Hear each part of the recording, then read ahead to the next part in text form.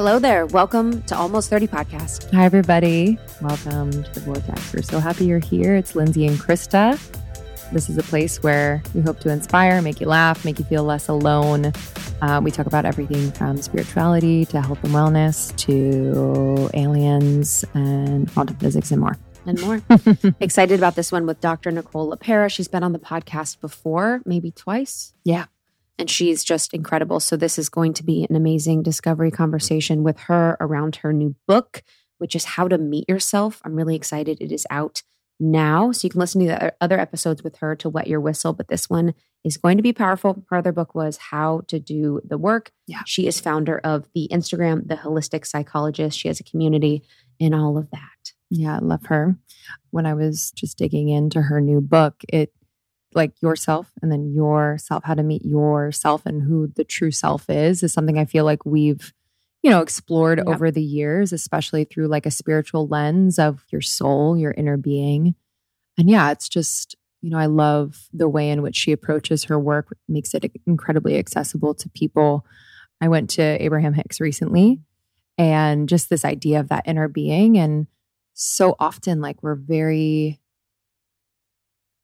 feel so separate from that, or we believe that we're so separate from that and have such a hard time listening. So I love the reminder and being in their presence.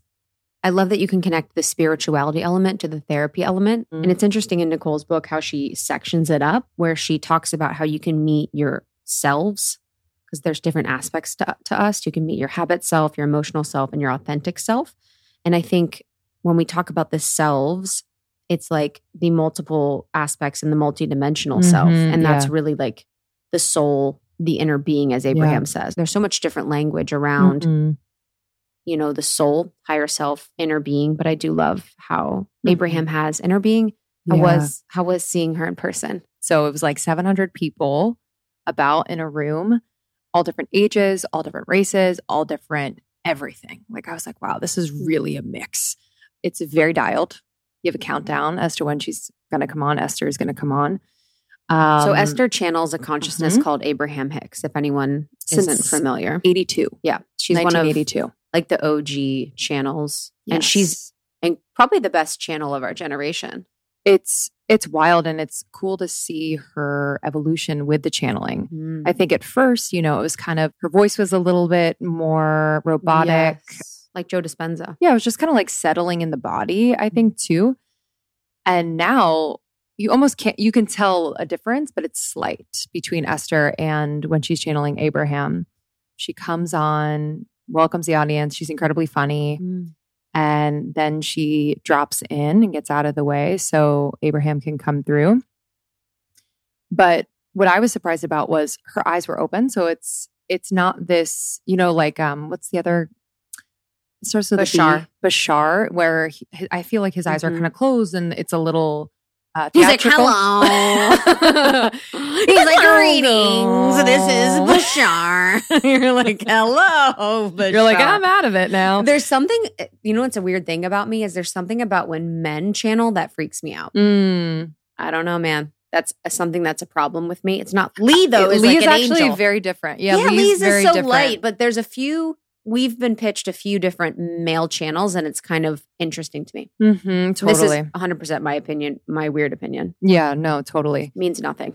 She gets out of the way. And then I didn't realize this, but Abraham is picking the people that come up. I thought it was going to be her team. So someone raises their hand and usually he says like, not you. No, not you. No, not you. You. So and she kind of prefaces it in the beginning, like, don't be put off by that. It's just like very specific who must come up. They come up to the stage, they sit in this plush chair and they face her head on. She's facing the audience, they're facing her, and it's very intimate. It's like as close as you and I are, which I didn't expect. I thought it was going to be like, raise your hand, stand up, da, da, da. Yeah. So I actually really enjoyed kind of that intimacy and that closeness. I would say 90% of people that they called on were men. The audience would be like, oh, another man like coming up.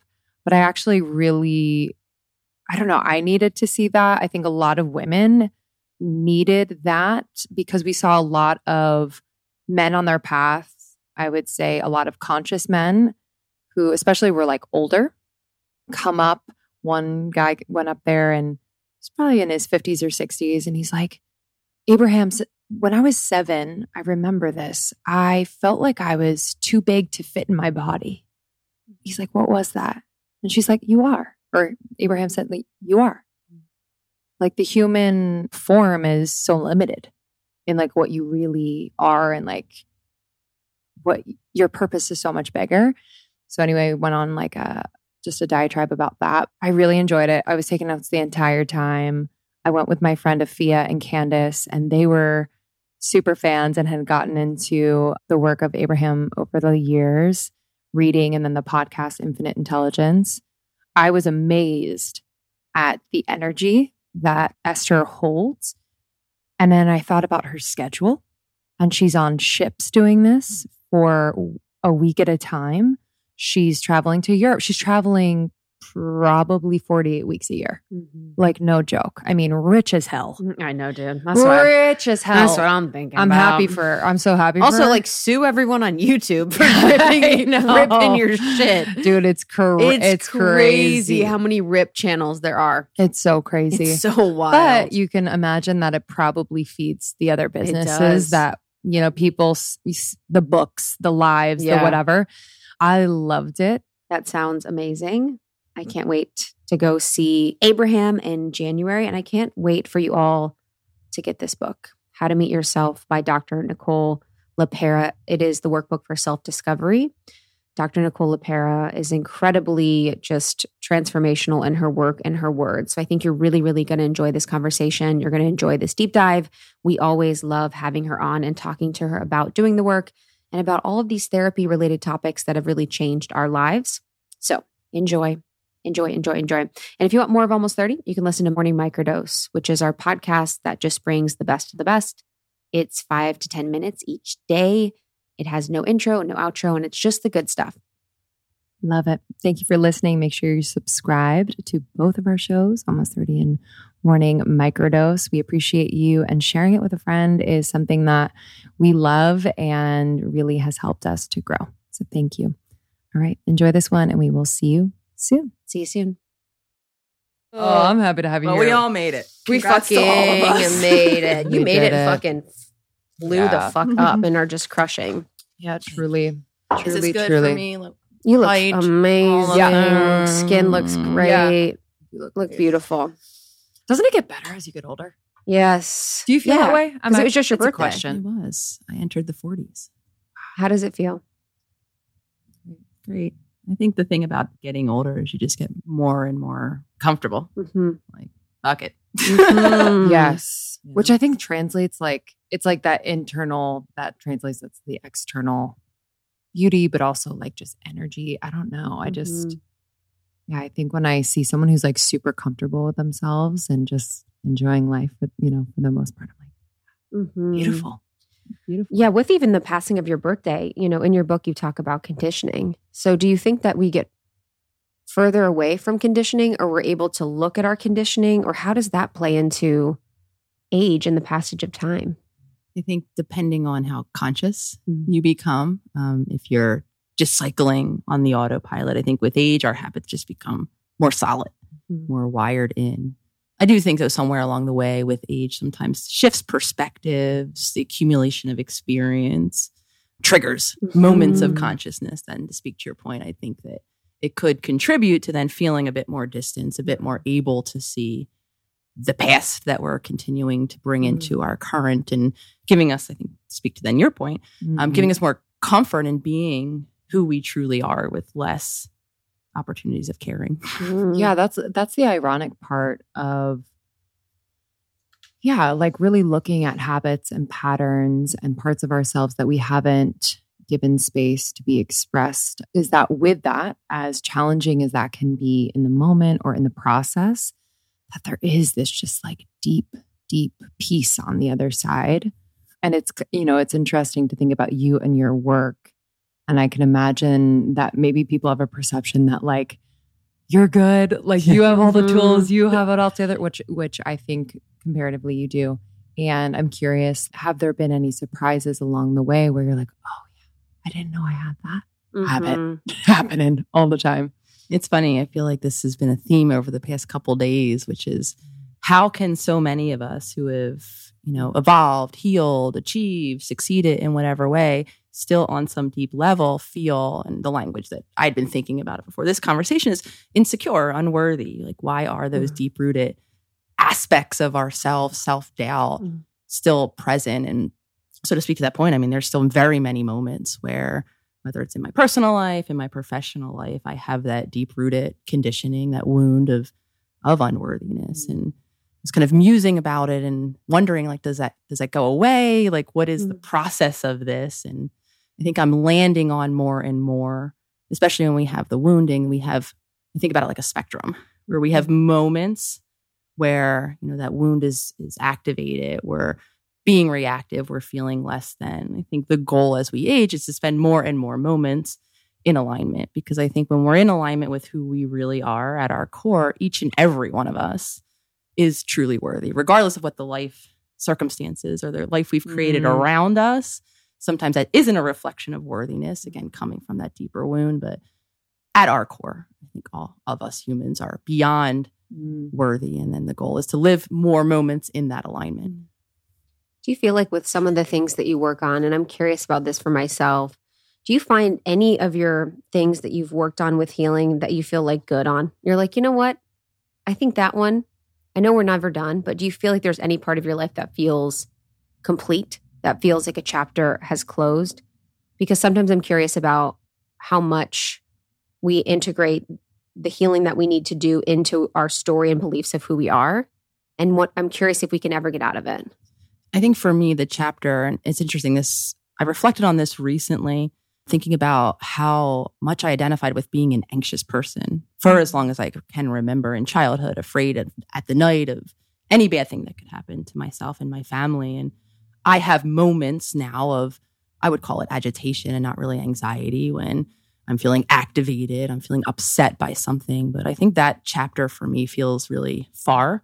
I can almost not relate, which is even crazy to hear myself say this right now, to the consistent anxiety that, it was so much that I was identified as, I'm an anxious individual. I never saw the possibility of not feeling that way, of healing that. And I think that really speaks to the point and why I profess from the rooftop so often how important the body and the nervous system and regulating it is. Because I really do attribute that to all of those consistent, even now, daily habits I've created that are just part of my daily life that keep my body safely regulated. Yeah.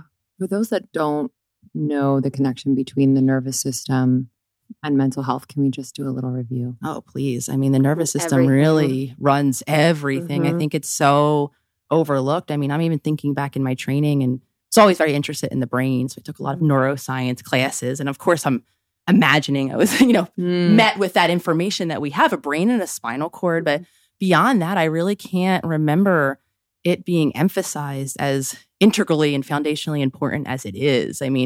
It controls everything from the way we think to our emotional resilience, our ability to tolerate and deal with our emotions, to how we're showing up, either reactively from those emotional places or calm, grounded, responsively to the world around us. And it really governs our day-to-day life. And the large majority of us, and as I was just sharing, myself included, our nervous systems are dysregulated from overwhelming environments where we felt consistently under-supported.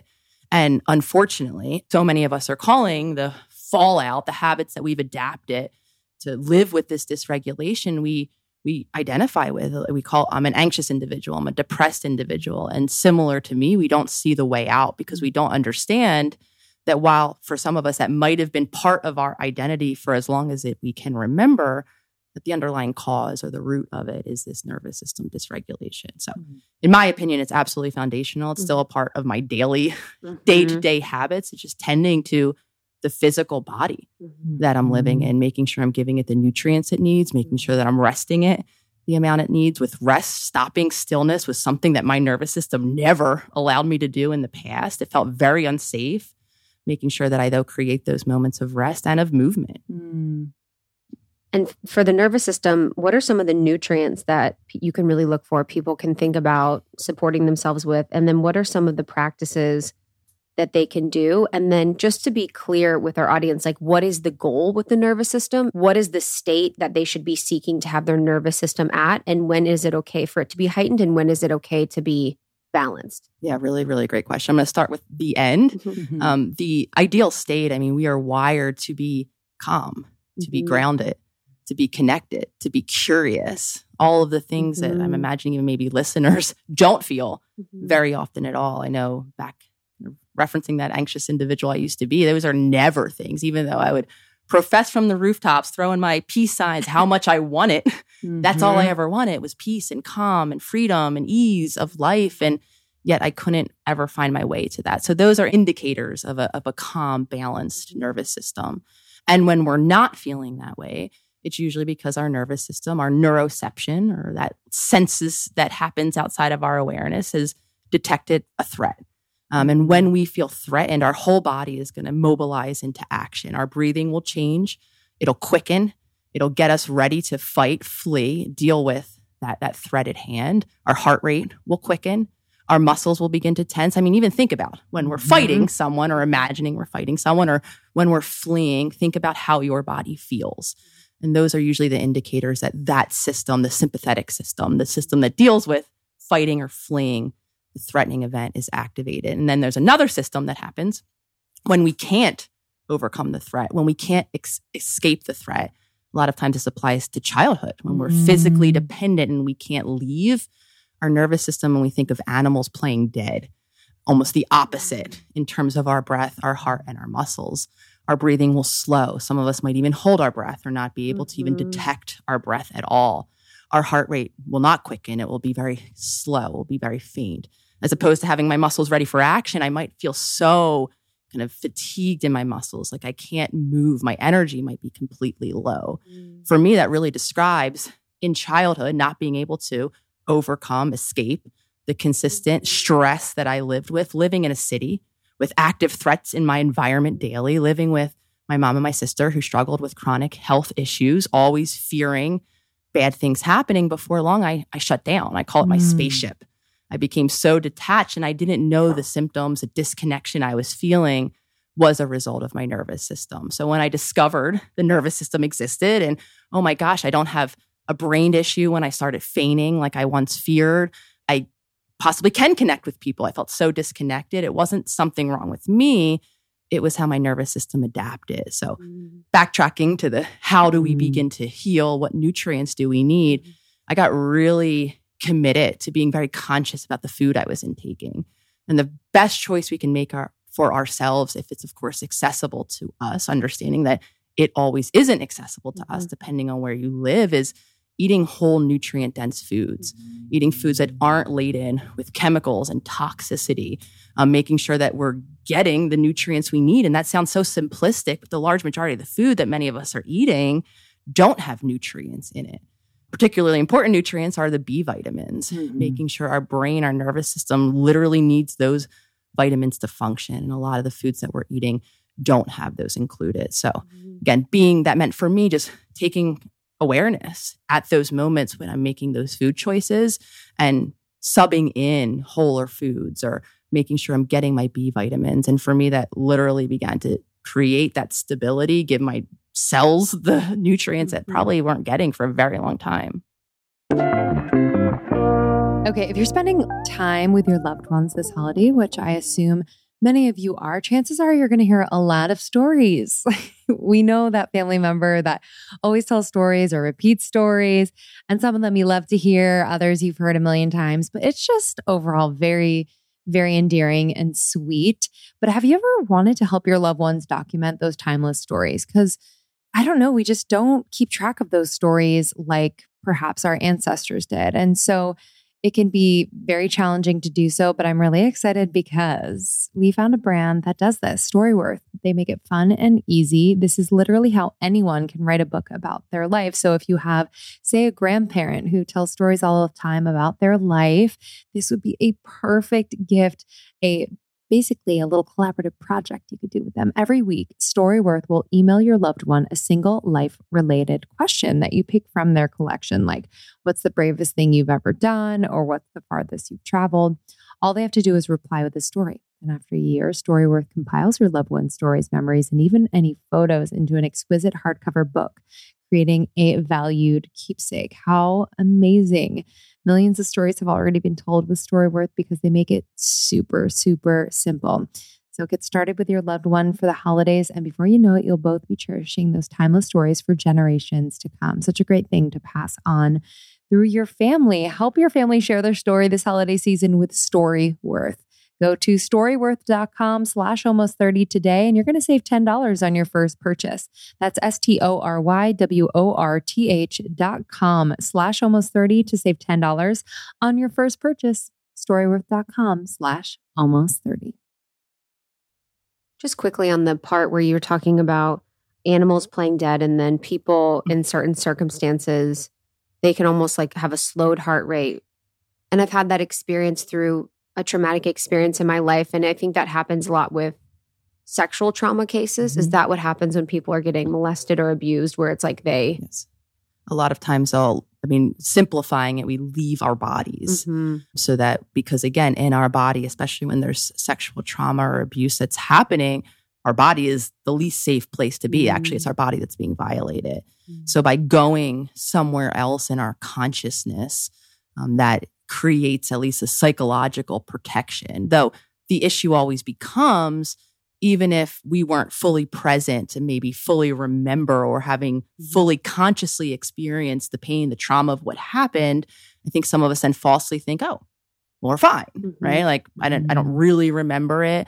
I must be okay now. And the reality of it is, and I talked with Dr. Gabor about this, Mate, our body will always, even if we can't recall the details of it or the pain that I was feeling when I was actively being violated physically, our body is remembering. We're remembering in the feelings around similar events in the future that we'll experience. We're remembering the way that we dealt with it, making us more likely then to detach ourselves or to dissociate or to disconnect the next time we have a similar stressor.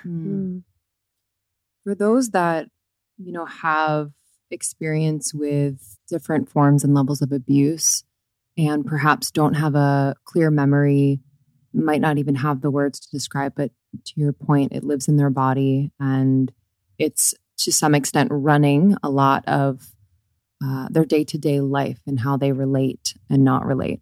So I'm curious how people can connect with those that they feel safe with in a way. What is that process as they are healing and as they are kind of uncovering the points at which need tending? I guess in that process, how do you relate? Because I can imagine it's incredibly lonely as well. Yeah, absolutely. And I mean, to speak to the point as being someone who was very generally limited memory about my childhood, and I do get asked often, like, do we have to know the details? How important is it to go back and unearth, kind of the what happened and really have that clarity? And some of us don't have access. I mean, I am someone who, no matter how hard I try, how many pictures I look at of my childhood, I don't have those kind of flashes or that movie screen of what my life was like. And a large part of it was because, like I just described, I was so disconnected. And one of the things that happens as our stress becomes more consistent and goes up with cortisol being released throughout our body, it actually, the more cortisol running through our bloodstream, the more a particular part of our brain called the hippocampus is affected. And the hippocampus is where we store our memories. So there's a very real physiological reason, in addition to, like we were just describing with you, Chris, right? I'm not fully present. If we're not fully present for something, it's going to be really hard to reference back that particular movie screen image because our consciousness was elsewhere. And then if we couple that with all of the cortisol of this stressful experience that's raging through our bloodstream, now we actually physiologically can't remember because our hippocampus is impacted. So to simply answer your question, we're still carrying the memory in our emotional responses, sometimes in our sense of self that we've now created, the beliefs that we have, how we cope, how we show up, how we relate to others in our relationships. So the best place then to start is we don't actually have to go back, unearth the trauma, view it again, and have a different emotional reaction. We can just start. And the best place to start is to become really aware. And the first section of my new workbook is all about physical habits with an emphasis on the nervous system. So really becoming conscious of these different sensations and indicators that my nervous system is actually dysregulated in our body. And then from there, we can create the safety to begin to unpack the deeper feelings that are active in that moment. Because when we're feeling threatened, we're usually feeling something else deeper. We're feeling unworthy. We're feeling angry. We're feeling grief. We're feeling sad. We're feeling something else. And then that could give us the path forward. Because I think in the world, it's like, I want to heal. I want to, people have these ideas of what they want to do and how they want to live. And it has been the work of where I'm like, oh, I want to have intimate relationships, or I want to be able to speak confidently through conflict, or I want to be able to navigate conflict and be in my body. Because, before it's like as soon as something happens, I'm like, bye. I would just be like, oh my God, what do I have to do to make this end? Couldn't really stick up for myself, or I'd be like a fucking viper. And so I had to pull back and be like, okay, what's going on here? Like, I'm not doing this. What is the thing? And it was the nervous system and unlocking the ability to be in my body and regulate my nervous system in those moments that has helped me. So I think this is so important. I'm so glad we're talking about this, because it really is the part that unlocks so many different aspects of healing and healthy relationships and a healthy life. So what are some other ways that you see the nervous system playing a role in people's lives that you serve?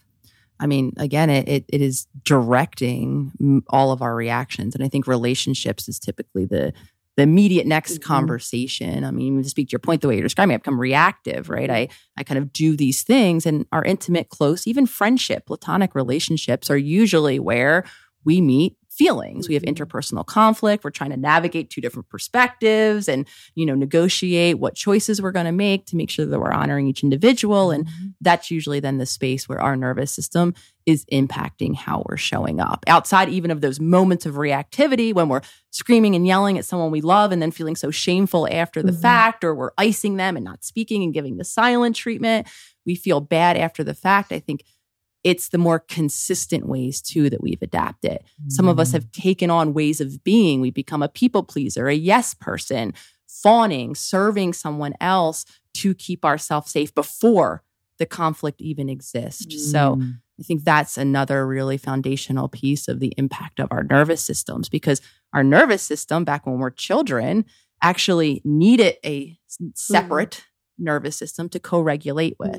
We need an attuned caregiver. We need someone else to help us create safety. And when we don't have that, we're going to adapt. We're going to find a way to create some semblance of safety the best way that we can.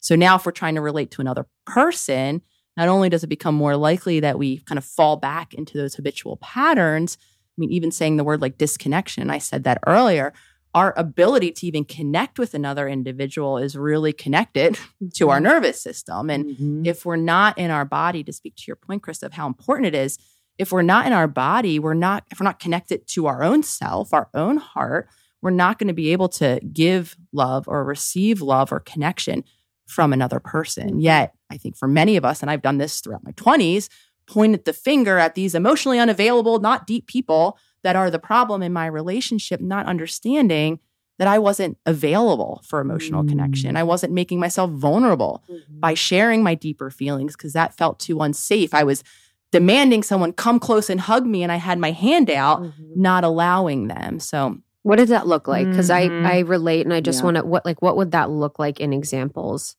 so people can really understand? Not allowing someone to come close. I mean, I do that to this day. I lost my mother a little over a year ago now. I celebrated the 1 year of her death in May. So around her death anniversary, I started to have feelings coming up. And a couple things, it looks like first, mind reading. I have the idea that my partners around me should just know without me telling them that I'm upset. Of course, my mom's death date is next week. Why wouldn't you know I'm upset right now? And at the same time, if I'm being honest and observing myself, while I'm anticipating or hoping that they're reading my mind, I'm not acting or in a behavioral way asking for help. I'm actually being passive aggressive, commenting about how they're not available. And sometimes I'm hiding away in my room, not allowing myself to be supported. So again, we have to really be honest, I think, sometimes with ourselves. And oftentimes the role we're playing when we're not having our needs met in a relationship is something unconscious that we're doing. We might very deeply want that connection in that moment, just like I very deeply wanted them to know that I wanted a hug or them to come sit next to me in my grieving feeling. I had to at some point take the responsibility for, I wasn't telling them that I needed support and I wasn't making myself available. I was actually making myself, as my one partner, Lolly, likes to call it, a prickly pear and not allowing them anywhere near me. Yes. Mm-hmm. The honesty piece, being honest with yourself, I feel like has been such a huge and simple part of like my journey where I think because we're like, there's a barrage of information and tools coming our way. And I'm like, yeah, we have all the tools. We got all the resources. And then like that piece of, wait a second. Have I carved out time to, be in conversation with myself and just self-reflect a little bit and see where the incongruencies are and see where the misalignments are with what I'm saying I want and what I'm actually doing, what I'm, saying I desire and what I'm actually communicating, say, with my partner. So what would you recommend to people if they are, beginning their journey of being honest with themselves? Are there practices that they can do? I mean, honesty is difficult because there's a reason why we're not outright being direct, saying the thing. There's a vulnerability, and usually there's coupled with that vulnerability a fear. I usually all roads often lead back to some fear that I won't remain safely connected to you or this relationship if you come to know this honest thing. And that even traces back to difficulty being honest with ourselves, seeing these aspects and these sides of ourselves. So I think compassion is really, really important, and patience, because our lack of honesty has had a protective function. For many of us, it was the only way that we could armor ourselves against really deep-rooted pain. So as simple as it is, just be honest. It is a much more complicated, complex process. And first, it means just being conscious to those misalignments, like you were describing, those discrepancies, and then giving ourselves grace as we begin to be more honest, because probably what's going to happen is that will be an unfamiliar, vulnerable experience. And anytime something is new, if we just want to simplify what unfamiliar is, a new choice I'm making. So I might make the choice to say, hey, partners, I need some support right now. As simple and logical as it is, that's a good choice, Nicole, I've made for myself. My subconscious mind is only going to register that as a new choice. Yeah. And in the newness could be the possible threat. It could be that reaction that I'm fearing, that person actually leaving me. So extending ourselves the grace and compassion to know that this will be a difficult new choice that we're making. We're challenging all of these protective habits that I've become so used to. So as simple as it is quite a journey on the other side. Mm-hmm. I'm curious how you would suggest for people to differentiate. Like, I think sometimes it's like, I'm being honest with myself and they're actually just being really critical and judgmental. Mm-hmm. So like, what is that for people? Yes. And how can they kind of catch themselves or know the difference between actually being honest and reflective, where you're like, I notice I'm sitting in my room. You're like, oh man. And then being like actually just critical to themselves. Yes. Really, really great question. Honesty is objective statements. Usually self-criticism is not objective. It's negative. It has a tinge of meanness. I mean, some of us can be outwardly quite terrible to ourselves. So I think the first way, of making that shift is to just be aware of the language that we're using when we're criticizing ourselves or when we're observing or witnessing a habit, and shifting into more objective language, right? Things just are as I see them. I don't have to assign a meaning to them. I can just learn how to see them for what they are. And I think another kind of confusion piece along the lines of self-critical is hyper self-focus. I think a lot of us think mistakenly that being in constant self-analysis is being conscious. That is just another form of thinking, of being in our thinking mind. Even though it's a self-focus where I'm constantly scanning myself and my behaviors and maybe even criticizing them, I'm in a different part of my brain when I'm doing that. I'm still in the thinking, analyzing part of my brain. Consciousness, the way I like to describe it, like a metaphor, is kind of the overhead lights on in a room, where I'm not thinking, I'm observing the thoughts, maybe even the self-critical ones, because I do want to be clear. Many listeners who especially know we have a critical voice in our head aren't going to be able to stop that voice. Now that we've heard this conversation and we're going to start being nice, that critical voice is still going to be there at the ready. the next moment ready to criticize you. So again, we're going to set an expectation up for ourselves that we're not going to be able to meet if we think, oh, I'm just going to shut down this critical voice and never have a critical thought again. Absolutely not. We can become conscious. Oh, my lights are on overhead and I see this critical thought coming at my way, and I can refocus my attention somewhere else. Because getting caught in whether it's the critical thought or the self-analyzing thought is still getting caught in a thought. Is it worth getting to know that critical voice and why they exist, or like the origins? I think it can be helpful. I think anytime we have repeated voices in our head, we actually just opened up my self-healer circle, opened up enrollment. So we had a whole new batch of members come in, and the first this month that they enrolled with, we did a version of self-witnessing, the ability to be in witness. And on the first workshop, so many members were so struck by being offered the information that they're not the voice in their head. Some of us are so merged with these voices that have been narrating our life for decades or our entire lifetime that we think that's us, our intuition, kind of us speaking or being in the world. And it's not. So oftentimes we can identify, and you don't necessarily have to, but it can be really helpful, especially if we do know, oh, that's the voice of a parent or a critical teacher, the media appear. I mean, really anything and everything, my church, my religious system. I mean, so many things can become the voice in our head. And I think the value there is giving us the ability to separate. If we're able to identify who or what was giving us these ideas, then we can separate ourselves from it. Though again, if we don't know who the voice in our head is, we don't have to. We can still create that separation. Yeah, there's like a tipping point where I felt like I got to a point where eventually, through various forms of doing the work, is that voice becomes like, huh? All of a sudden you hear every once in a while, it kind of rears its head and you're like, huh? Like, what is that? And it feels so just like pointed and almost like foreign, at a point, which is nice.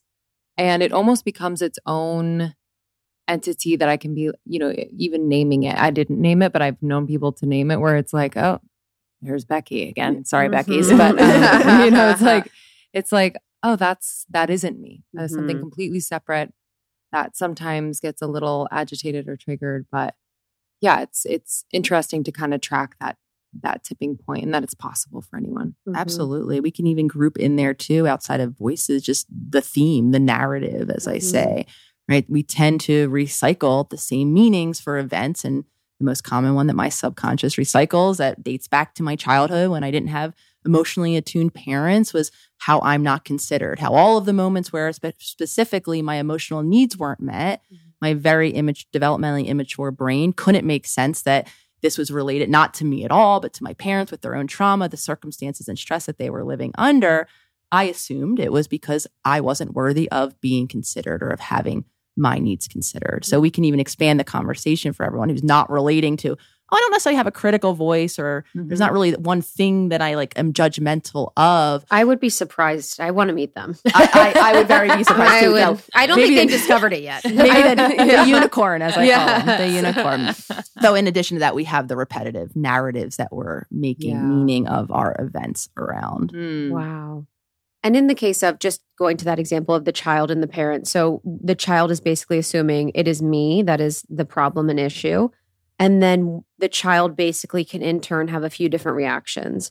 And the reactions could be perfectionism, people pleasing, avoidance, or what are some of what's like the myriad of things that the child might do? And is there an indicator of why they choose which one? Really any adaptation. So anything from squashing, suppressing my needs in general. So I'm someone, and this was very much kind of the route I took, seeing the stress in the home.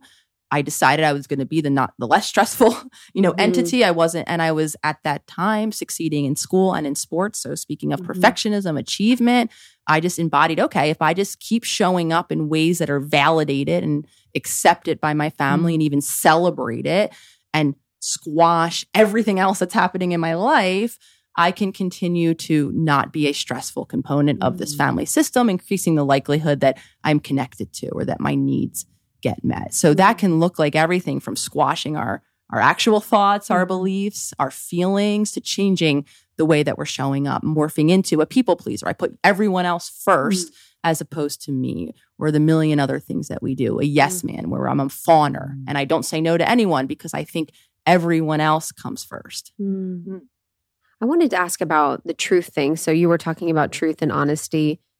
And I was thinking about this recently around truth and the concept of truth and the concept of people speaking their truth. And I was thinking about it in regards to relationships. And I've had friendships where people be like, I need to speak my truth. And it actually feels unprocessed and it feels like projection and it feels judgmental. And then I have had the experience where where maybe they do or I do or someone else needs to speak their truth. And it actually is very like integrated and nice. And so what is that experience? Because I feel like sometimes people mask really painful things by saying it's my truth. But I do believe that people actually have a truth that needs to be shared. So is it because one is processed and one's not? Or what is your thought when I'm speaking about that? I really love, and I was actually thinking about this recently too, like where is the line between what is the need to say everything and how can we say it? And, Dumping, and having gone through evolutions in my friendships, I was actually speaking on my own podcast, Cellular Soundboard, recently about lying. And as I was beginning to separate from some friendships, how I wasn't able at that time several years ago to be fully direct and honest because, saying, hey, you're not living in alignment with me anymore felt mean.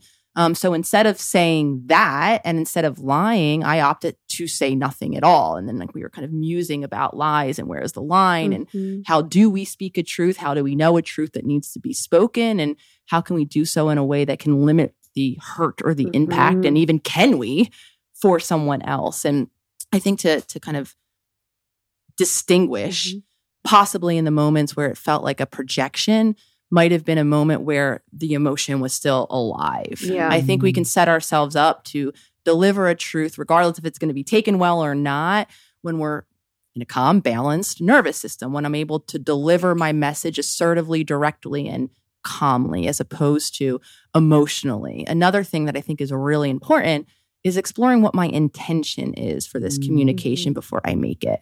And I do this with myself quite often. Am I sharing this with you as an intention to change or to elicit a reaction in you, maybe even apology, whatever it might be? Or am I sharing this because it's important for me to say this for me, regardless of what you do with it? And I think if we take that latter approach, that this is something that I need to get off my chest, a truth I need to speak. This is, what it is for me, and I need to get it out there regardless of how you react. I think that's going to shift us into that calmer, balanced, state of communication. Then I'm saying this to elicit something, because then we're just putting ourselves into another disempowered state where I'm depending on you to give me something to feel better. I'm not actually just speaking my truth because it's important that I do. Yeah. Just on that, to go further on how much information to share, because I think that's a curious one, because as someone that needs to know, I just really like to understand things. I'm very much, this is why I do what I do. So there's a part of me sometimes that's like, I kind of want to know if you're like, hey, you're just not vibing with my alignment, or, we're not in alignment anymore. That actually isn't enough for me. I'm kind of like, tell me more. So there's that, it's a little masochistic. And there's the part of me that's like, I want to change for you. That's like that. And then there's the part of me that wants to know because it feels good to understand. So what do we think that balance is, just kind of as an exploration of what do we share with people when we're speaking our truth, and how much of it's just more surface? I was giggling when you were saying that, because Lolly, my partner, is very much like, need to know. Yes. And I'll sometimes get off phone calls and I'll just deliver like the general message of the phone call, and she'll have a million different details. I'm like, I don't know. Well, I didn't ask. You didn't ask that. I'm like, no, she Virgo? I'm a Virgo. You're a Virgo. Okay, yes. She's a Cancer. Okay. She's very into curious, into knowing, and I'm very much like, I respect what you want to tell me. And also that's Lindsay. Yeah. I'm like, what's happening? It's water signs. I'm like, what's the energy? If I'm like, let's ground. Yes. If I'm honest, though, there might be part of me too that's an avoidance of. If I'm really unpacking that, I'm not asking, because the part of me that doesn't want to know is the part of me that doesn't want to deal with how I might feel. Yes. And also, I don't like to, because I don't like to dump. You know what I mean? Yeah. I don't like to have that feeling of like being out of control with how I'm expressing or like kind of just doing it to do it. So yeah, but yeah, for sure avoidance. Yeah, it's like borderline deeply respecting people's process and where they're at and what they want to share, and then also avoidance. Right. And then ours is like wanting to change for people because we want to know and also wanting to understand. Right. Right. Tightrope. And I think ultimately, if we're going to be the person in communication or the communicator, it's up to us to decide our comfort level ultimately with how much we want to share. And then as a listener, whether you're on the curious side of the spectrum or the avoidance side of the spectrum, whatever we want to call it, it's completely appropriate to ask. And it's also completely appropriate then for that ask to be denied. Yeah. For it to be something that person isn't more comfortable fully explaining in a deeper way or going into it. And to speak to your point, I think that there can be value in asking those questions and getting clarity. Whether or not it's just to increase our own self-awareness. I mean, relationships are the mirrors to us. They really do challenge us, give us different perspectives. So while it might be a painful perspective you're hearing from this loved one or this friend, it could be a helpful one because they are offering you a vantage point outside of yourself. So having that curiosity, learning to ask the questions, even if you might not love how it feels to receive the answers, can give us that clarity. I had a really cool experience the other day. I was home alone. I had just received my shipment of Shreemu Not cheese, and I decided to create a beautiful, beautiful, beautiful cheese board with different crackers and fruits. And I just had it as like my little midday snack while I was doing work. And I put it on like a gorgeous wooden cheese board. It was actually... it was kind of spiritual, to be honest. I am so excited to introduce you to Shreemu. It is a plant-based artisanal not cheese collection. It is pure. When I say pure, the intention is pure. The ingredients are pure. And it is delicious on a whole other level. I didn't know not cheese, this is non-dairy, could be this delicious. And their mission is to create the best cheese in the world via an artisanal black label not cheese food offering that is just, it is rich, it is lavish, it nourishes you. And if you're a cheese lover, you're going to absolutely love this.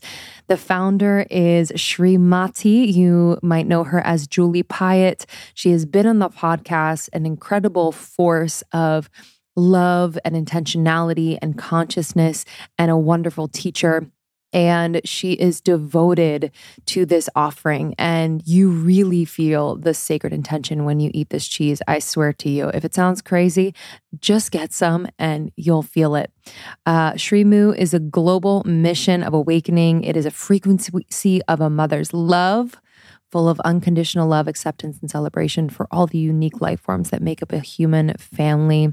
Shreemu is universal. It is paleo, plant-rich, gluten-free, dairy-free, raw. And I know that everyone in your family is going to find a Shreemu flavor for them. So I wanted to tell you about my favorites. So I really, really love the Gold Alchemy. So, oh my goodness. This like brings back memories, flavors of childhood, ham and cheese sandwiches, you know what I mean? It is inspired by a smoked Gouda.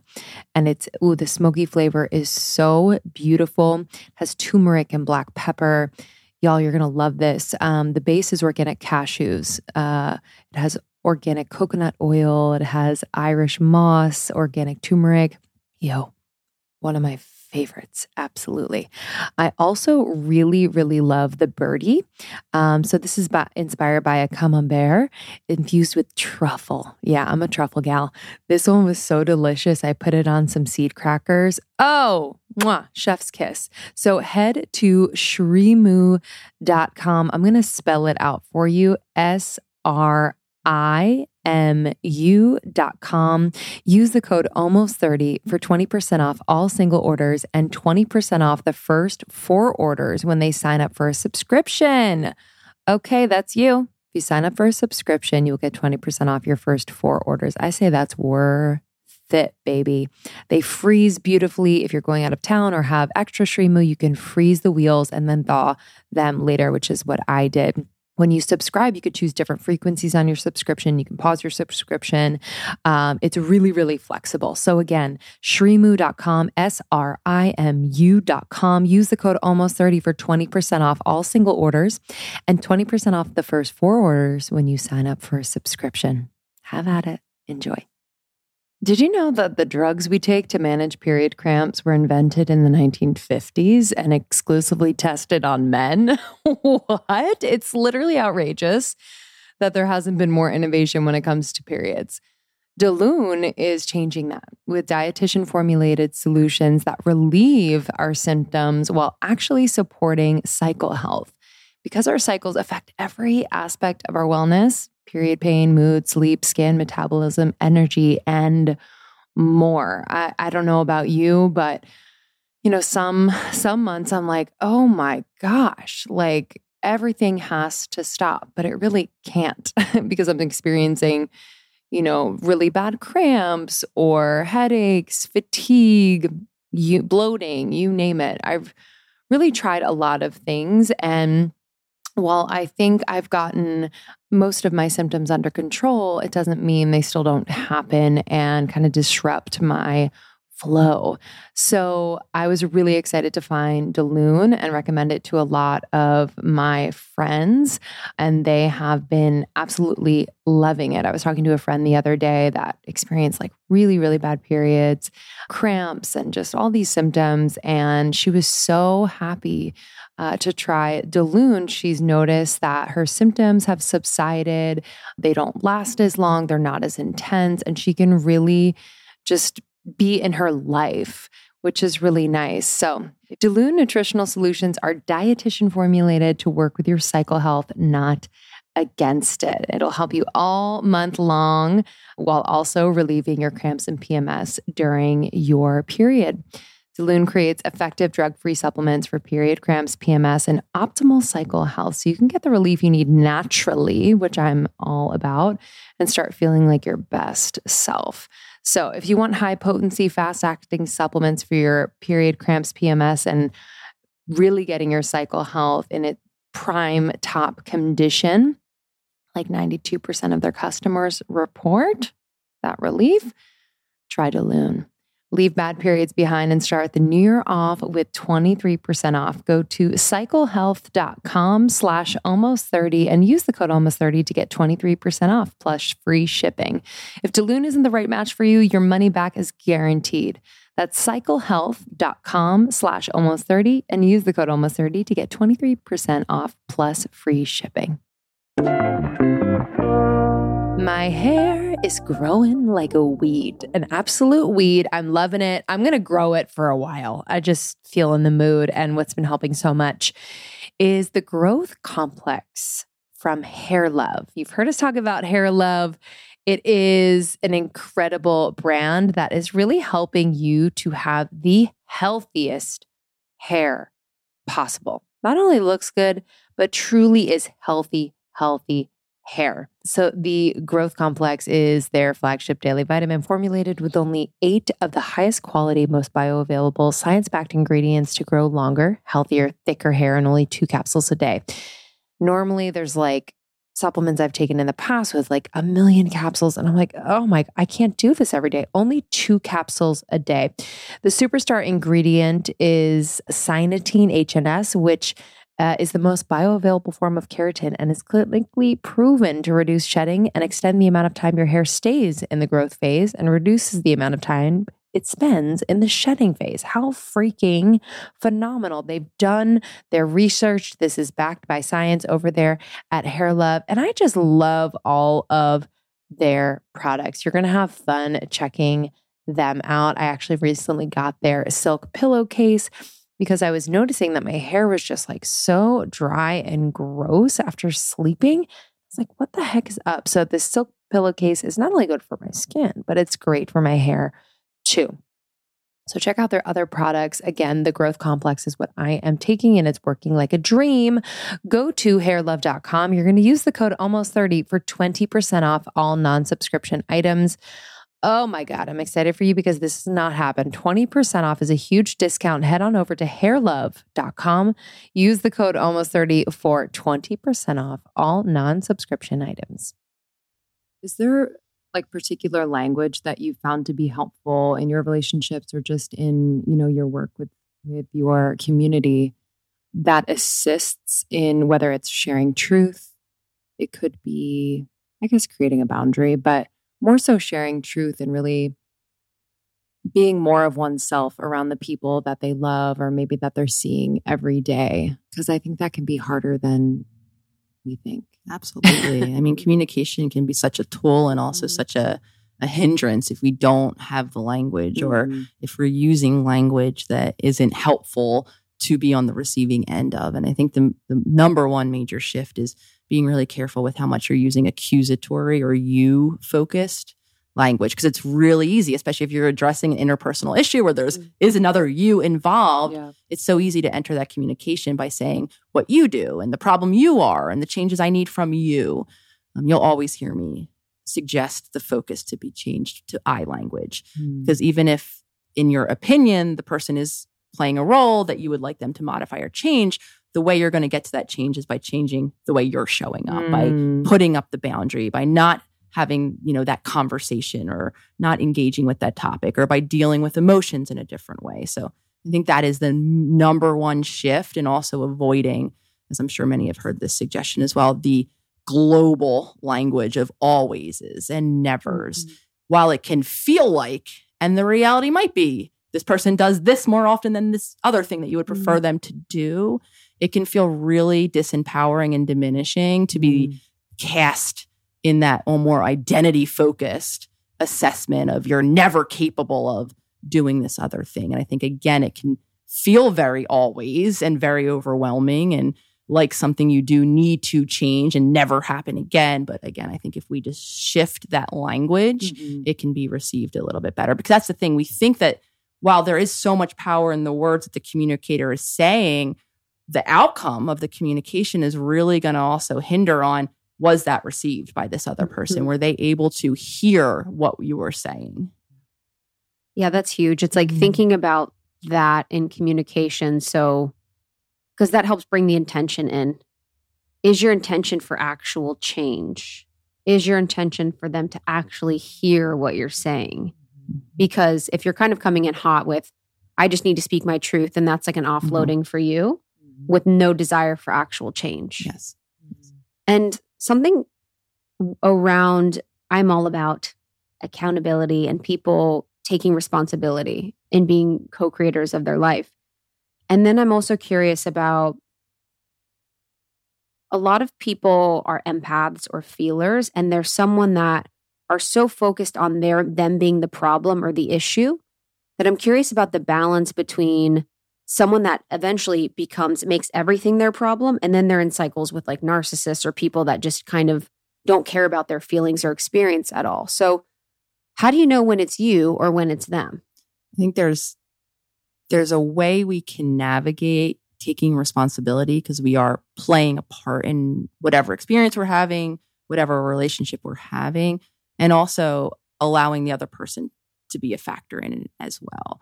Right? Taking radical responsibility or any form of responsibility doesn't mean allowing, condoning any sort of behavior. And I think sometimes we do mistakenly believe that to be true. In the case of the empath, like this idea that, well, I just feel and I identify with this to a large extent. I've always kind of been able to, or I've taken the stance of understanding when someone is treating me poorly. And I've had many different people in relationships treat me poorly in different ways. The way I made sense of it, I wasn't able to advocate and say, I don't care where this came from. Like, this isn't okay for me. I squashed down it not being okay for me because I understood that this was a hurt person who was reacting from a hurt space, and it wasn't necessarily about me at all. That, of course, though, wasn't a healthy, helpful way for me to navigate it, because in that moment of condoning or enabling this behavior, I was continuing to keep myself in an unsafe situation. So that kind of nuanced space to be is I can take full responsibility for how I'm showing up, acknowledging that I've showed up in this cycle for however long. It is not okay for me. I can even hold space, understanding that you are a wounded human as well, and you're in a reactive place defending your own wound in that moment, that you're hurting me. And I can still make the choice to create a limit for myself, to engage less, or to remove myself from the active conflict, or to end my participation in that relationship entirely. And I think sometimes we take this very black and white idea of what responsibility is. Like, I'm just going to shoulder all of it. And that means I just have to carry about my life and just allow anyone to treat me anyway. And that isn't, in my opinion, the most responsible thing to do. I want to talk about the new book, workbook. I find it to be so important and very just smart on your part, and just in thinking about how people do the work, where there's so much consumption of, okay, so like self-diagnosing, going to therapy, kind of learning all of these things and having this information on paper or just in their little knowledge bank. But then it's like, okay, how do we actually put this into practice? And how do we start to make progress when it comes to our healing? So can you talk a little bit about what inspired this workbook? I mean, this workbook began its inspiration back when I was doing client work, which really inspired me to shift the way that I think about humans and healing and our journey, when I would kind of see over and over again exactly what you're describing. So much increasing awareness with people that I would see week after week, some for years before I left my practice. I was clocking multiple years with the same client.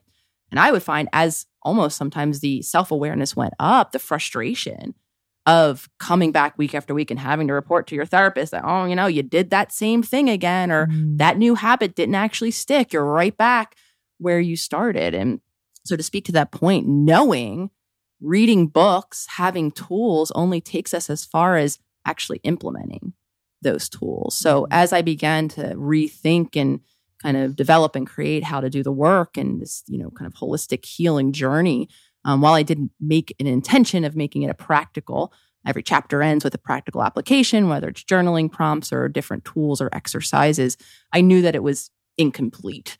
There was so much more I could share in terms of outlining or giving a roadmap of a healing journey. So the idea of a workbook was like kind of planted. And then obviously I was given the opportunity to create it. And I'm really excited. And just like I think about how to do the work, my hope is that this is a piece of a map, in a sense that people can go back to, that people can live with, that people can take their time progressing through. And I set it up very much like even my own journey, really building that foundational reconnection to the body, because it is so foundationally important.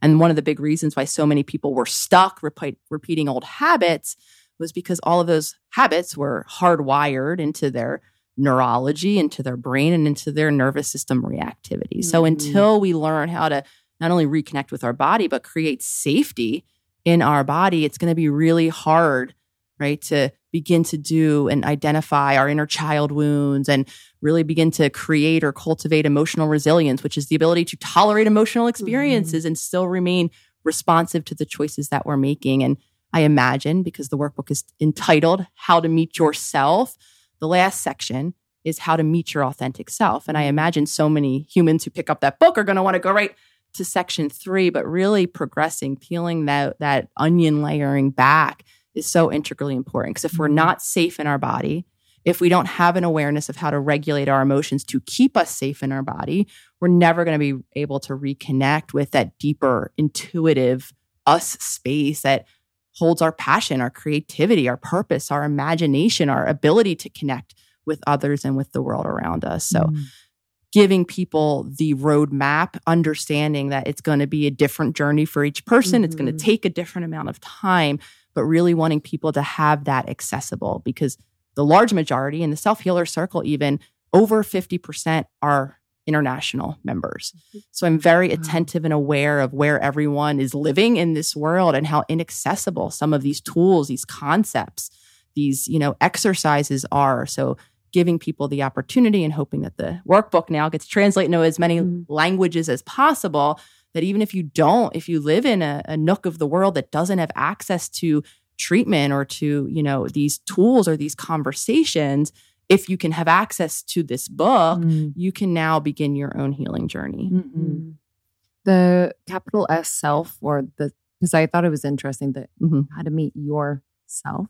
I feel like I know this concept as like the soul, but how would you identify the self? Yeah, I think authentic self, soul, essence, whatever the language is. I think at this point, even if we don't want to give it one of those words that I think can be a little more colored in religious tradition, or at least a lot of us can get caught up in that. And that was me for a very long time. Anything with religion, I couldn't steer far away from. I feel very different now, though I am very sensitive to words like soul can be challenging for people. However, I think even those people are waking up to the reality that there is something more. There is something, whether or not we can define it, what it is, energy, entity, something, essence, that's kind of directing or that makes us who we are in our uniqueness.